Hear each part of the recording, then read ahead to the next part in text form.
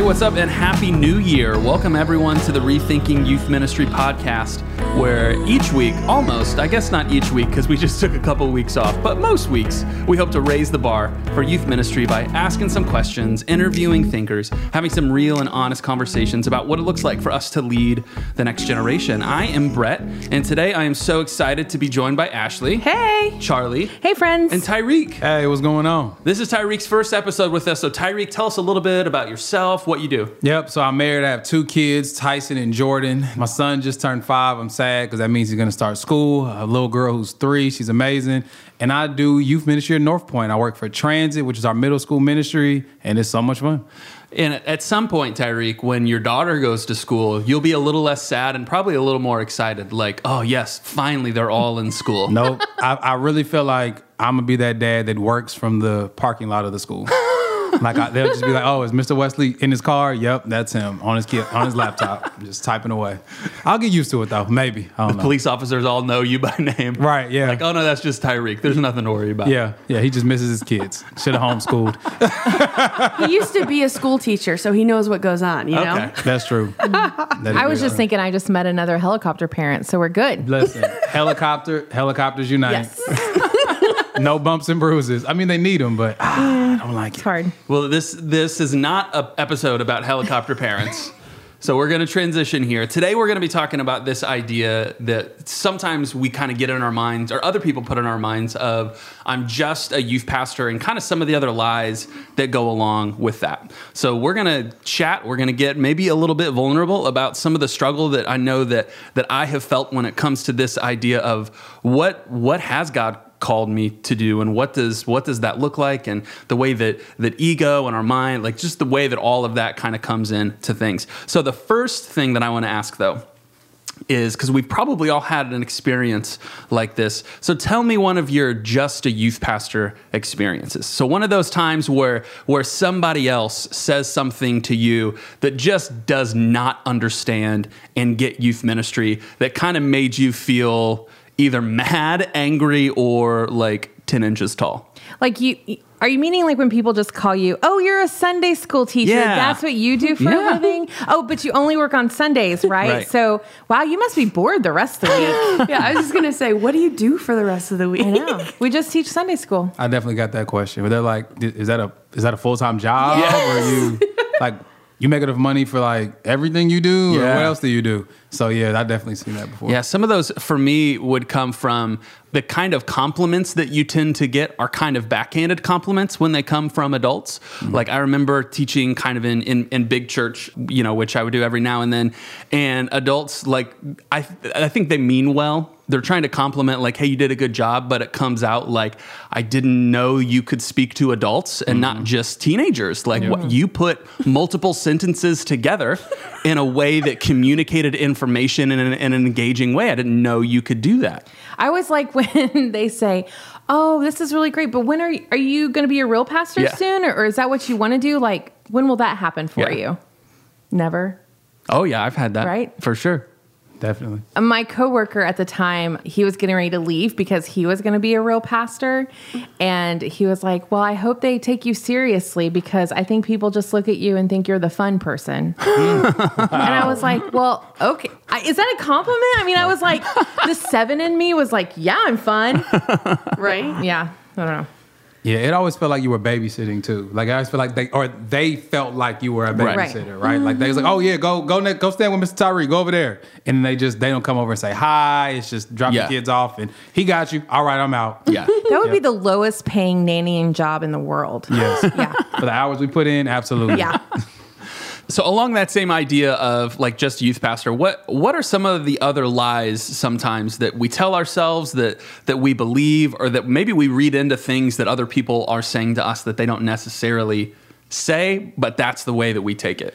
I think one thing that I felt when I was a youth pastor was like I have to be all things to all children. Mm-hmm. And I was in a really cool situation where like I was a youth pastor and I was over high school, middle school, and elementary school.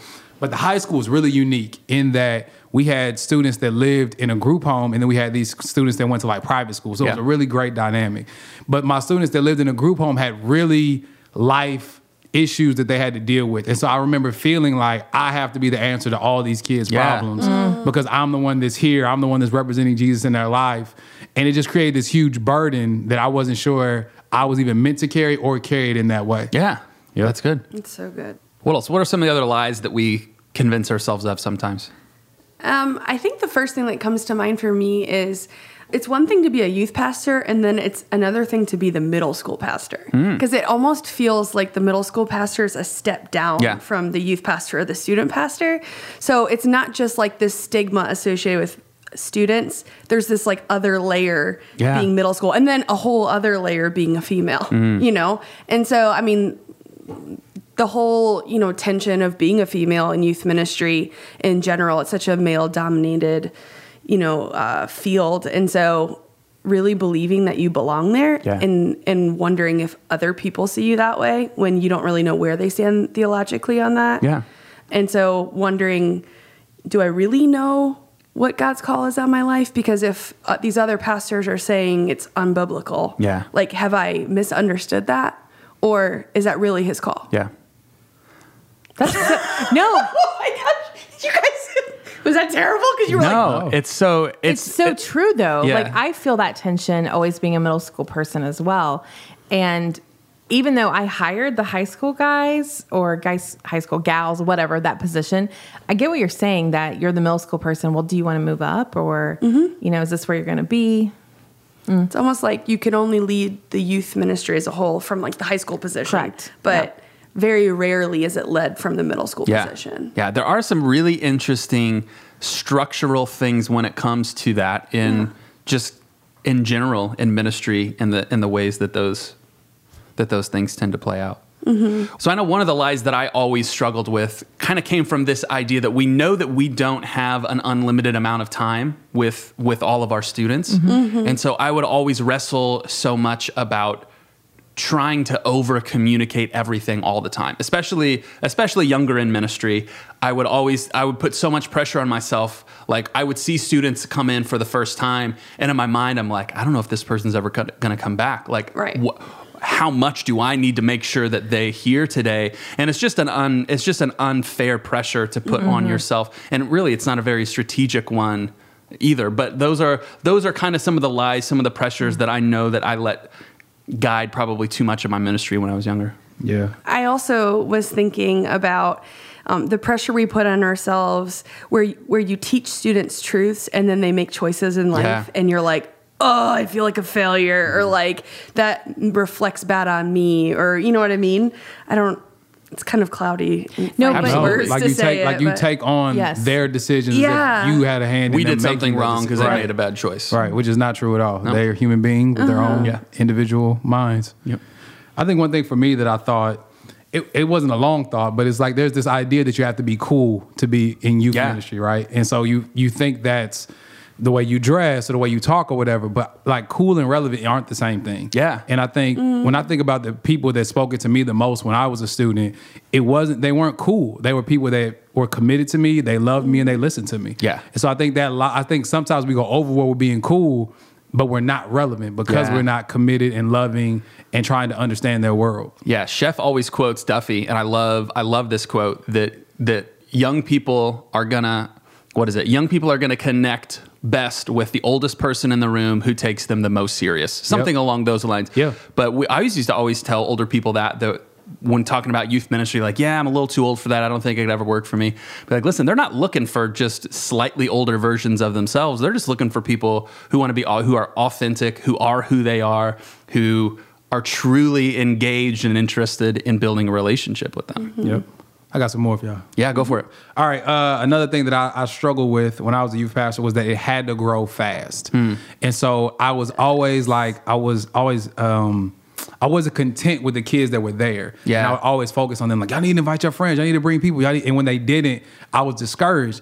And when I got older, I began to realize, like, okay, it's not about the size. It's about the quality of youth ministry that we're offering. And if we offer something of quality, they will want to bring their friends too. And I think that little shift will save you a lot of like frustration and feeling bad about yourself, because it's like, man, I literally only had 4 kids today. But if you're planning and you're preparing for however many kids, but those 4 kids had an amazing time, you did what you were supposed to do. And that's, I think, taking that pressure of size off of you and realizing that, like, okay, if God's put these students in front of me, I need to make the best youth ministry possible for these students to have an amazing time. Can I amen that? Yeah. Like 100 times over. Yeah, that's Ready? so true. Go. Amen. No, you said 100 times. Oh, sorry. I think another one that I've caught myself thinking many times, especially earlier in my career, was when in the effort of partnering with parents, feeling like I wasn't old enough to like have those kind of conversations with parents. Like I felt like, do they take me serious? Because I don't have kids. So why would they want to listen to what I say? Or why would they want to have a conversation with me about this? And so I think that because I was thinking that way, I actually shied away from some of those relationships way more than I should have as I look back on that.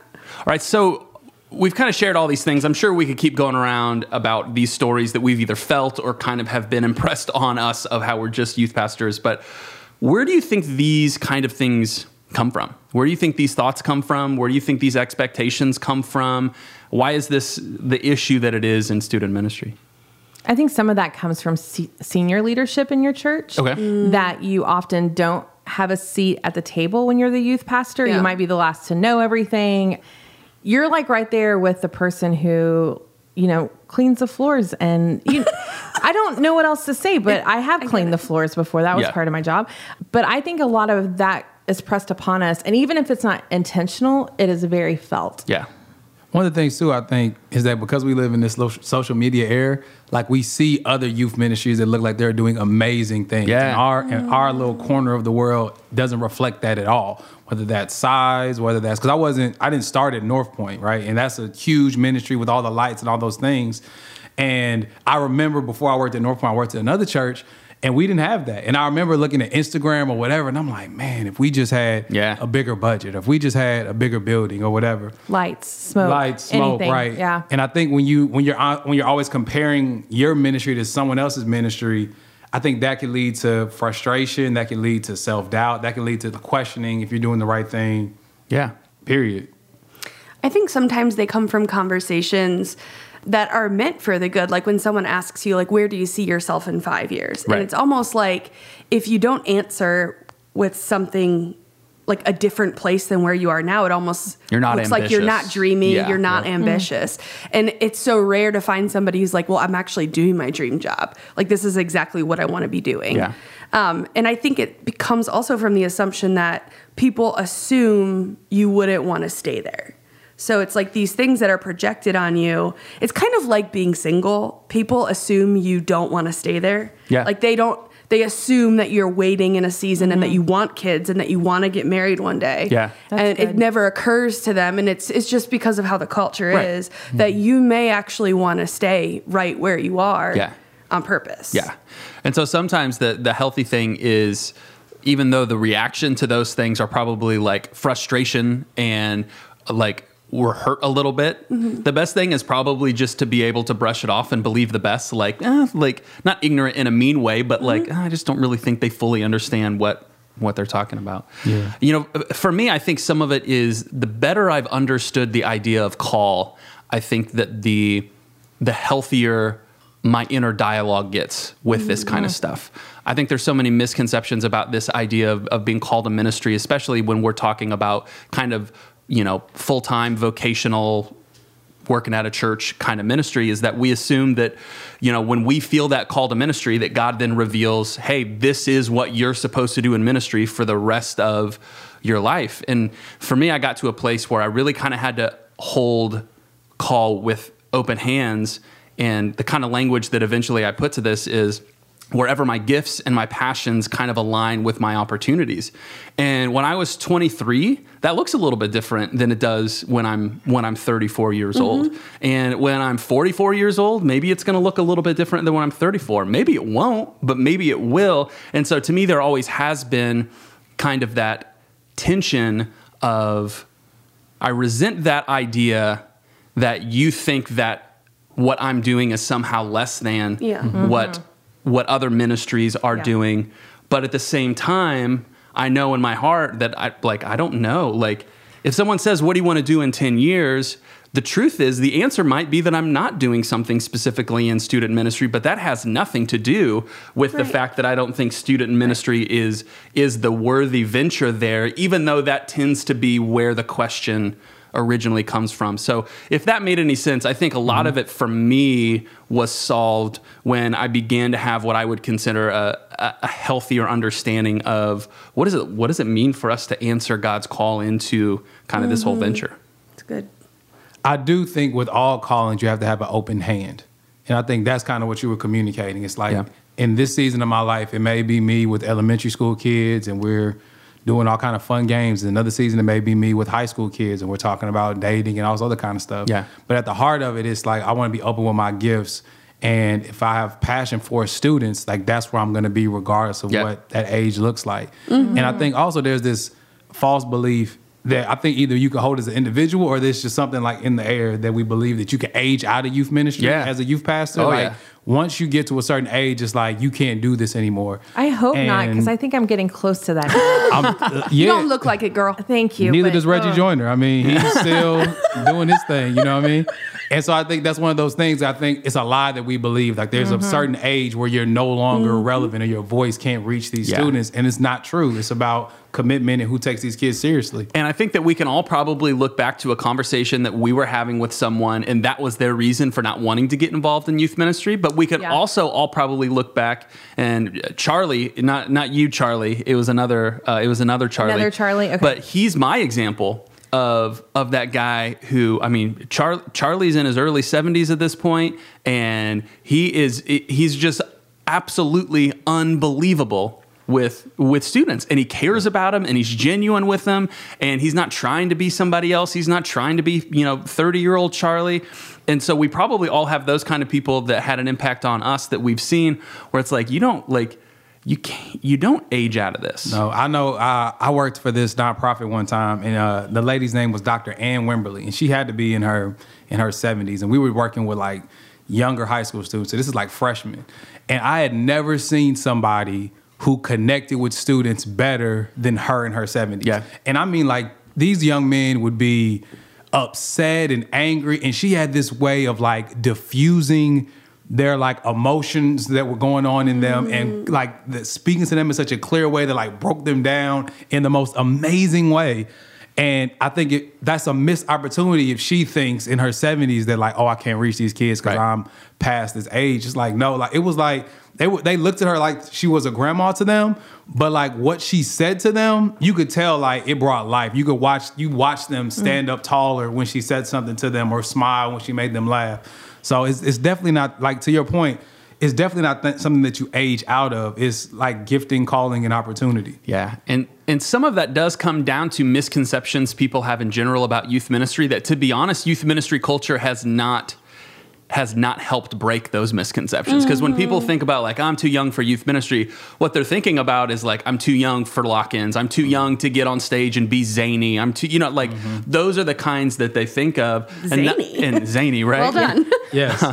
And they're not necessarily thinking about like, oh, I'm too old to sit in a circle with a group of 9th grade girls and have some conversations about life. Like that's probably just not what comes to their mind. And some of that is sort of on us as leaders of these ministries and helping people, really understand. And are we leading from the stage or are we leading from behind the scenes? All those kind of questions to me kind of play into this. So what are some of the other cliches that tend to earn us this reputation sometimes where people say, oh, you're just a youth pastor, or when are you going to move on to something different?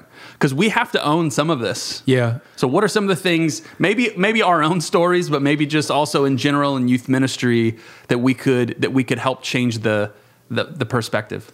Yeah. For me, I think it's two things that I'm thinking about. So before I was in North Point, when I was at another church, one thing that I felt like was that the parents didn't know what we were doing, but it always sounded like we were having fun. Yeah. And so it was like, all right, well, if you just have fun all day, like this isn't like, all right, y'all just back there playing. Like y'all really not back there learning. Y'all not back there. Like if you just want to throw VeggieTales on and throw on some Lecrae, then cool. Like how's that a real job? So I do think part of that onus was on me of like not communicating with parents of like, this is what we've been learning and all those other kind of things. Yeah.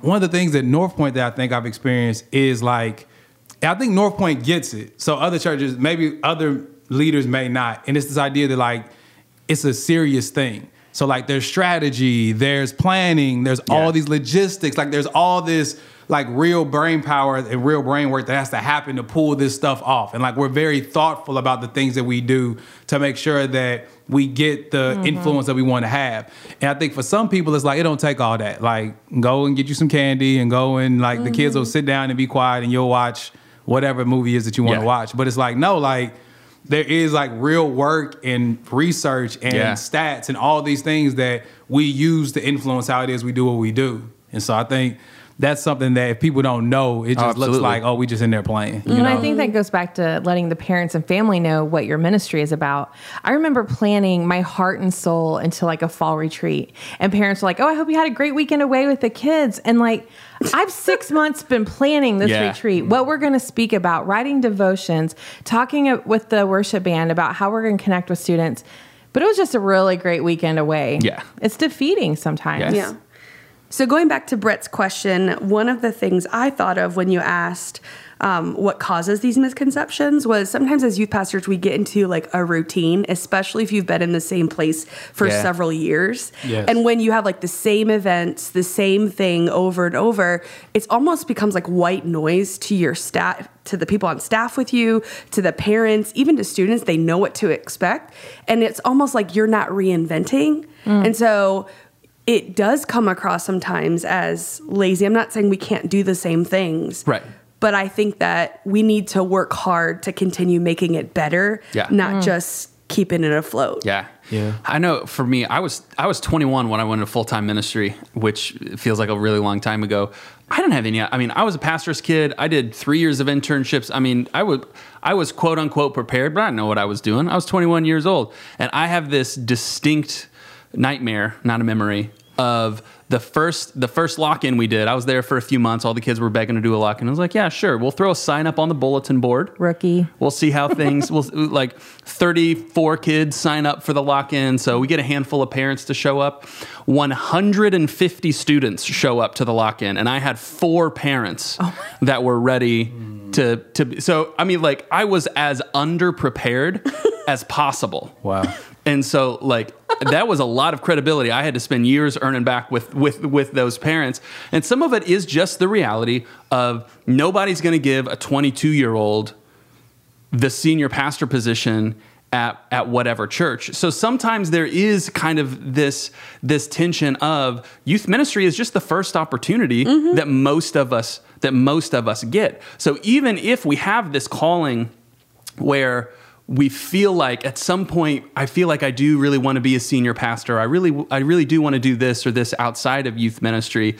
It's almost a completely different conversation to figure out, okay, but I'm 22 right now and that's not going to happen. How do I really honor where I am right now and not just use this as a stepping stone, but really kind of pour everything I can into where I am and learn what I can. But yeah, for me, lack of communication, which you kind of talked about earlier, and really just kind of lack of planning were 2 things when I was young that obviously gave a really bad name to student ministry in general and mine specifically. I like what you said, though, about honoring the position and where you are, because when I have coaching conversations with young youth pastors, they're so quick to go to their next that they're not giving their all to the current place that they're at. Even if their next is student ministry world. Absolutely. But they want to be at this different church or they want to do this kind of thing. And so I think that's always a tension that we probably all feel. Maybe some of that is an ego thing, you know, who knows what that is, but you know, it's so easy for us to think about what's next, what's the bigger thing, what's the better thing that we might do eventually, that it's hard to lose that,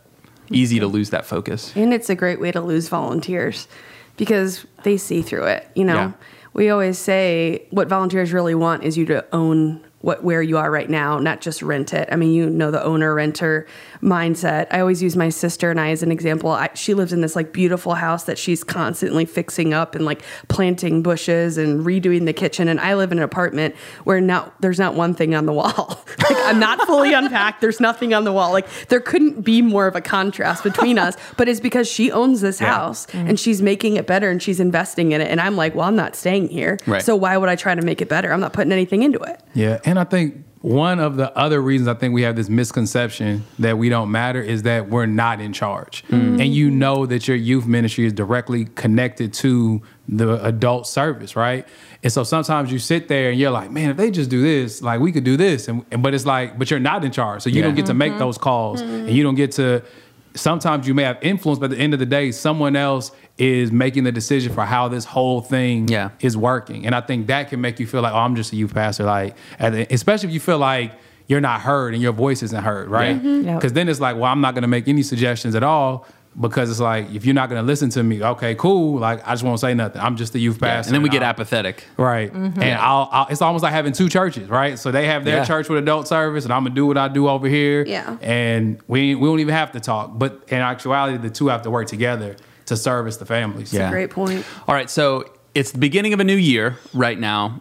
And let's say we've got somebody listening who is really struggling with this idea of like, like the way that people talk about this ministry, the way that I'm kind of viewing this, just where I am right now. I just don't know if what I'm doing really matters. I just don't know if it's really kind of worthwhile. Should I be doing something different? Should I be looking for a role where I'm working with an adult, whatever? Like, what are some encouraging things that you would say? Any of these lies that we've talked about, if somebody's really struggling through some of those, what are some encouraging things you would say to them?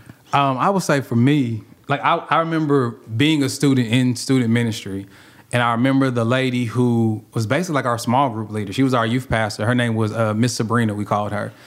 And she's just opened up her life to us, right? And to be honest with you, as a kid under Miss Sabrina's leadership, I really don't remember anything that Miss Sabrina told me or what she said to me. But what I do remember is that she loved me, how she made me feel. She loved me. I felt heard. I felt like I had somebody I can go and talk to. And that shaped my faith. Like, Miss Sabrina's discipleship is the reason why I work in North Point now. It's the reason why I went to seminary. It's the reason why I wanted to study religion when I went to college, because there was an adult who took me knowing about my faith serious enough to show up. And, me and Miss Sabrina don't talk anymore, and she doesn't, I don't see her on a daily basis, but I can't tell my story without telling about Miss Sabrina. And so I think for the people who are in those seats, it's like, if you can be committed and you do this thing with all of your heart, these students won't be able to tell their story of faith without mentioning your name. And so that's a huge privilege. The encouragement, it's a long game. Like, it's a long game. We know it's not, I don't know how many times I leave a small group conversation on a weekly basis thinking like, boy, that was a waste of time. Or like, did any of this matter this week at all? But yes, I could talk about how what we talk about each week matters in some ways, but really it's just that relationship over time. It's the long game. So be encouraged that how you feel on a week in, week out basis is not the determining factor on the amount of influence and impact that you're having long term in the lives of students. Absolutely. I remember leaving youth groups and driving past Kroger and thinking, I would just love to go stock shelves. Oh, yeah. Right? But then the moments when the kids text you and the parents call you and they're like, I've just seen a big change in Johnny this week, and student baptisms. I mean, it is a long game, and it's so incredible to see God at work in their lives that I don't know why everybody just doesn't stay at the same church for 20 years. I really don't know that, but I just know that when you're there and you're truly invested in the position and the kids and the families, the payback or the big piece of that is, gosh, God changes them. Yeah. I just almost want to cry a little bit because you can see that, and that's a big part of it. And so when someone says, well, you're just a youth pastor, right?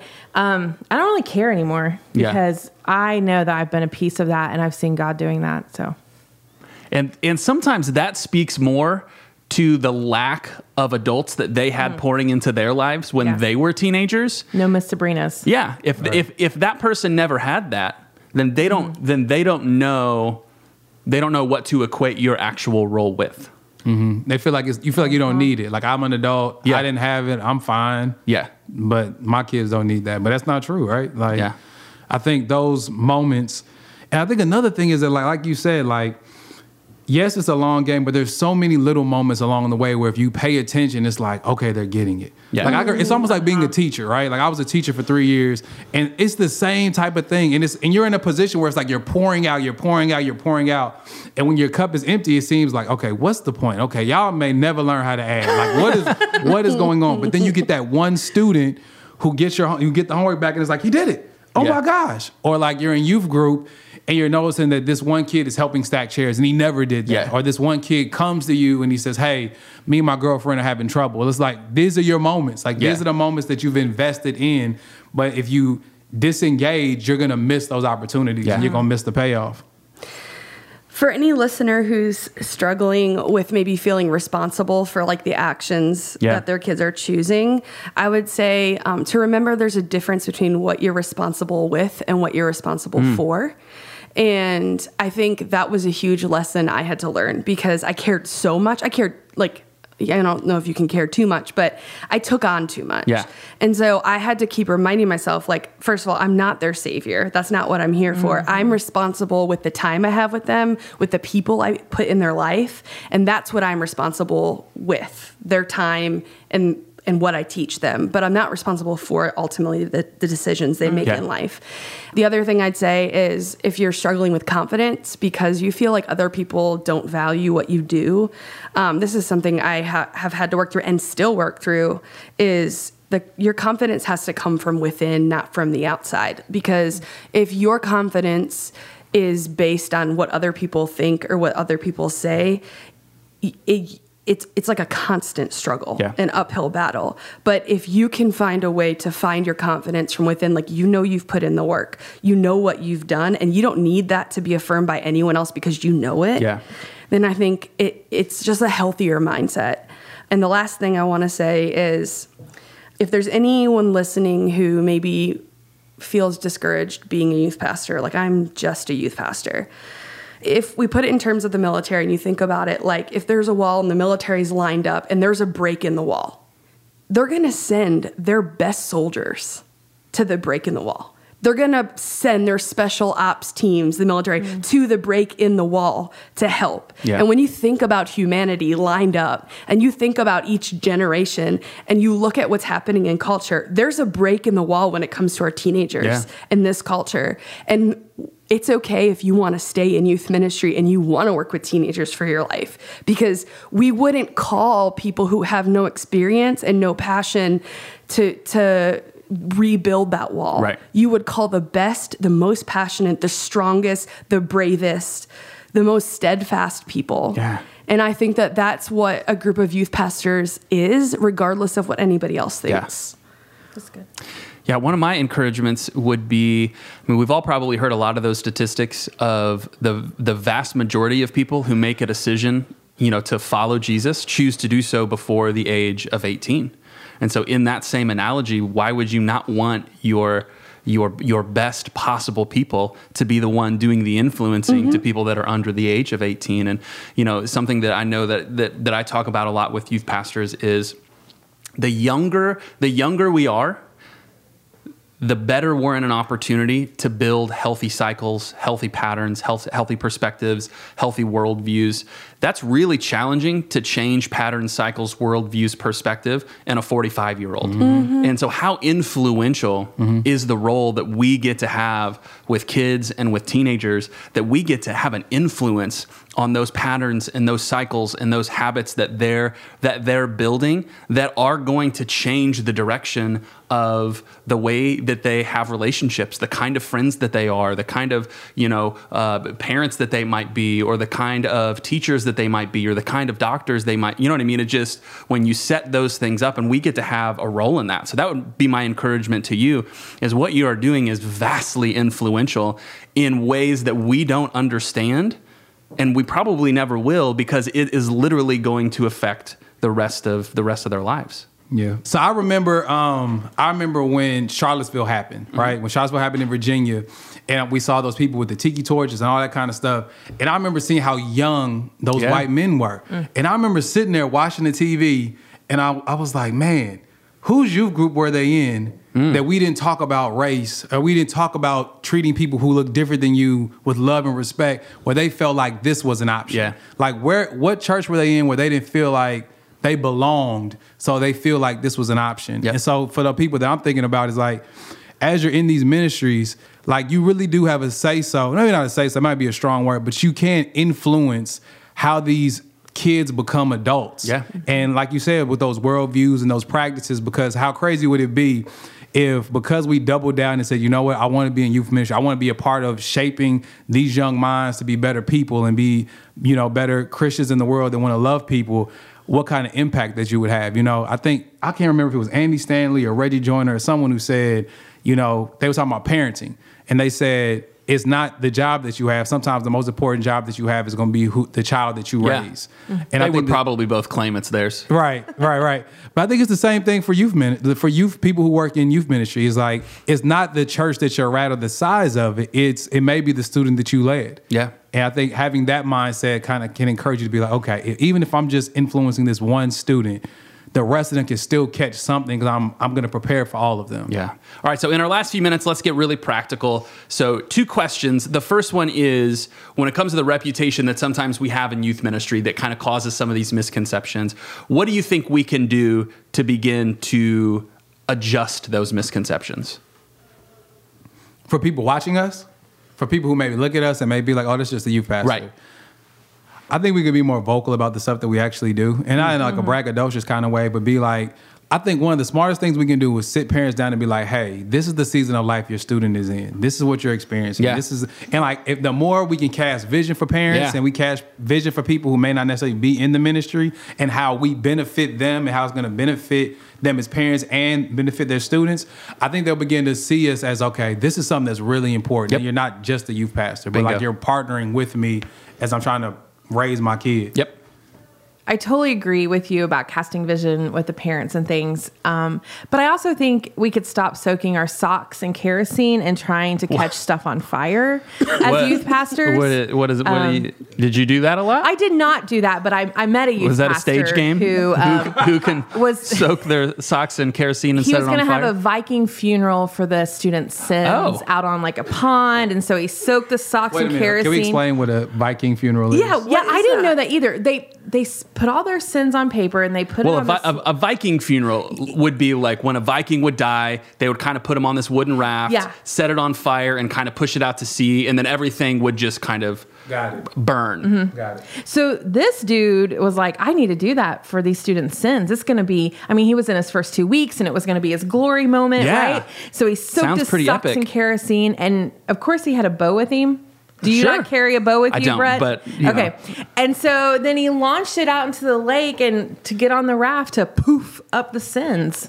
And he missed it? He did miss. But guys, I think thinking past, and I always say think past dodgeball and pizza. Yeah. But what we do is serious and it is life changing, and it's not just flaming socks. Yeah. So maybe the whole idea is having some wise people around you, having some better discernment. Yes. Because there is that fun, adventurous side of youth ministry. We love to have fun. That is absolutely great. And we need to have elements of that. Yes. But we can't be reckless. We can't be, we can't. Flamethrowers. Yeah. We can't be unwise when it comes to those kind of things. Yeah. Another thing I think you can do is like, you can recruit a lot of volunteers. I know one thing that I struggled with, because the church I was at before wasn't a big church. And one of the things that I think we used as a draw was that like, yo, you just drop your kids off, we got y'all. Like y'all go and enjoy church, we got y'all. And even we would have events. It was never like, hey, you guys come in and see what we're doing. It was like, drop your kids off, we got y'all. Yeah. And I think one of the best things you can do is create family events. Mm-hmm. Like where it's like, I'm going to design something specifically for the whole family to participate. And I think that'll be another way where people to be like, oh, like y'all ain't just back there, throwing Skittles at each other. Like y'all actually planning and y'all actually thinking through how my family can have fun together and all these things. Mm-hmm. Well, exactly what you're talking about with the planning piece, especially. I think two of the lowest hanging fruits that we can do with this is that we plan better and we communicate better with parents. Yes. I agree with everything you guys just said. And on the other hand, I would say like, who cares if they think that? Like, you know what you do, you know what you invest. And yes, we want to be good at what we do, but if they don't see it, that's okay. Yeah. Like you still know what you're doing for the kingdom. So that leads to that next question that I want to jump into, the last one. So what can we do to change that inner voice? And so some of what you're saying is we just shift that perspective, is that even if there are people who don't get it, is that our measuring stick is not our reputation with other people, but our measuring stick is being faithful to what God's called us to do. Is that what I hear you saying? Yeah, totally. So what else? What are some other things? How can we change that inner voice for us to not feel these lies? I think your relationship with God is important and you need to treasure that. And I think a lot of times in student ministry, is this bad to say, but I think it goes on the back burner, Yes. right? And being close to God and knowing his call on your life and the vision that he has for you in ministry is so important. And I think so sometimes we get so wrapped up in volunteers and families. It's like, God, who? Right? Yeah. And we don't keep up with that part. So staying close to him. It's good. I think also one thing that I still do is I have like a folder in my inbox that says encouragement. Yeah. So anything Nice. anything that's encouraging, it could be a text message from a parent or from a student or whatever. I screenshot it and I just drop it in that folder. And anytime that I'm feeling discouraged, like, oh, this all doesn't matter, I kind of go back in that folder and I'm like, oh yeah, this does matter. So it's like a healthy way of like reminding yourself that like it may not feel like it matters to everybody, but you are making a difference in somebody's life. And I'd say again, just because somebody says something doesn't mean it's true. Yeah. You know, like regardless of what they think of you, it doesn't change who you are or what you're doing. And so I feel like I'm just constantly encouraging people. I wish somebody would have said that to me way earlier. And then I'd also encourage you to go to counseling. Yes. It's very helpful. Like as you start to learn more about who you are and what strengths you have, the more confidence you can find within. Yeah. I think also with that, like that same mindset of like investing in yourself. I know one thing for me that helped was that like once I started reading about youth ministry and getting ideas from other stuff, it made me excited to plan. It made me excited to get in front of my students because it like the books and things made me feel like I wasn't alone. Like there's other people who are putting like time and effort and energy behind doing this well. And I think the more that we can read and learn from different people, the more exciting it'll be when we apply that to our students. Well, it's been awesome to be a part of this conversation, and I'm sure that you all have some thoughts when it comes to how to break this reputation, how to kind of break these inner thoughts that oftentimes these lies we believe. And there's a couple ways we would love for you to engage in this conversation with us. One of those is our Facebook group, which you can find the link to in the show notes at rethinkingym.org. And if you're a female listening and you work in youth ministry, we actually have a specific Facebook group for you called Rethinking Youth Ministry Women's Network, and you can find a link to that in the show notes as well. Awesome. Thank you guys so much for hanging out with us. Tyreek, thanks for hanging out with us in your first episode. Yeah, I had so much fun. I appreciate it. All right, you guys have an awesome start to 2019 and keep those resolutions. Happy New Year! See ya.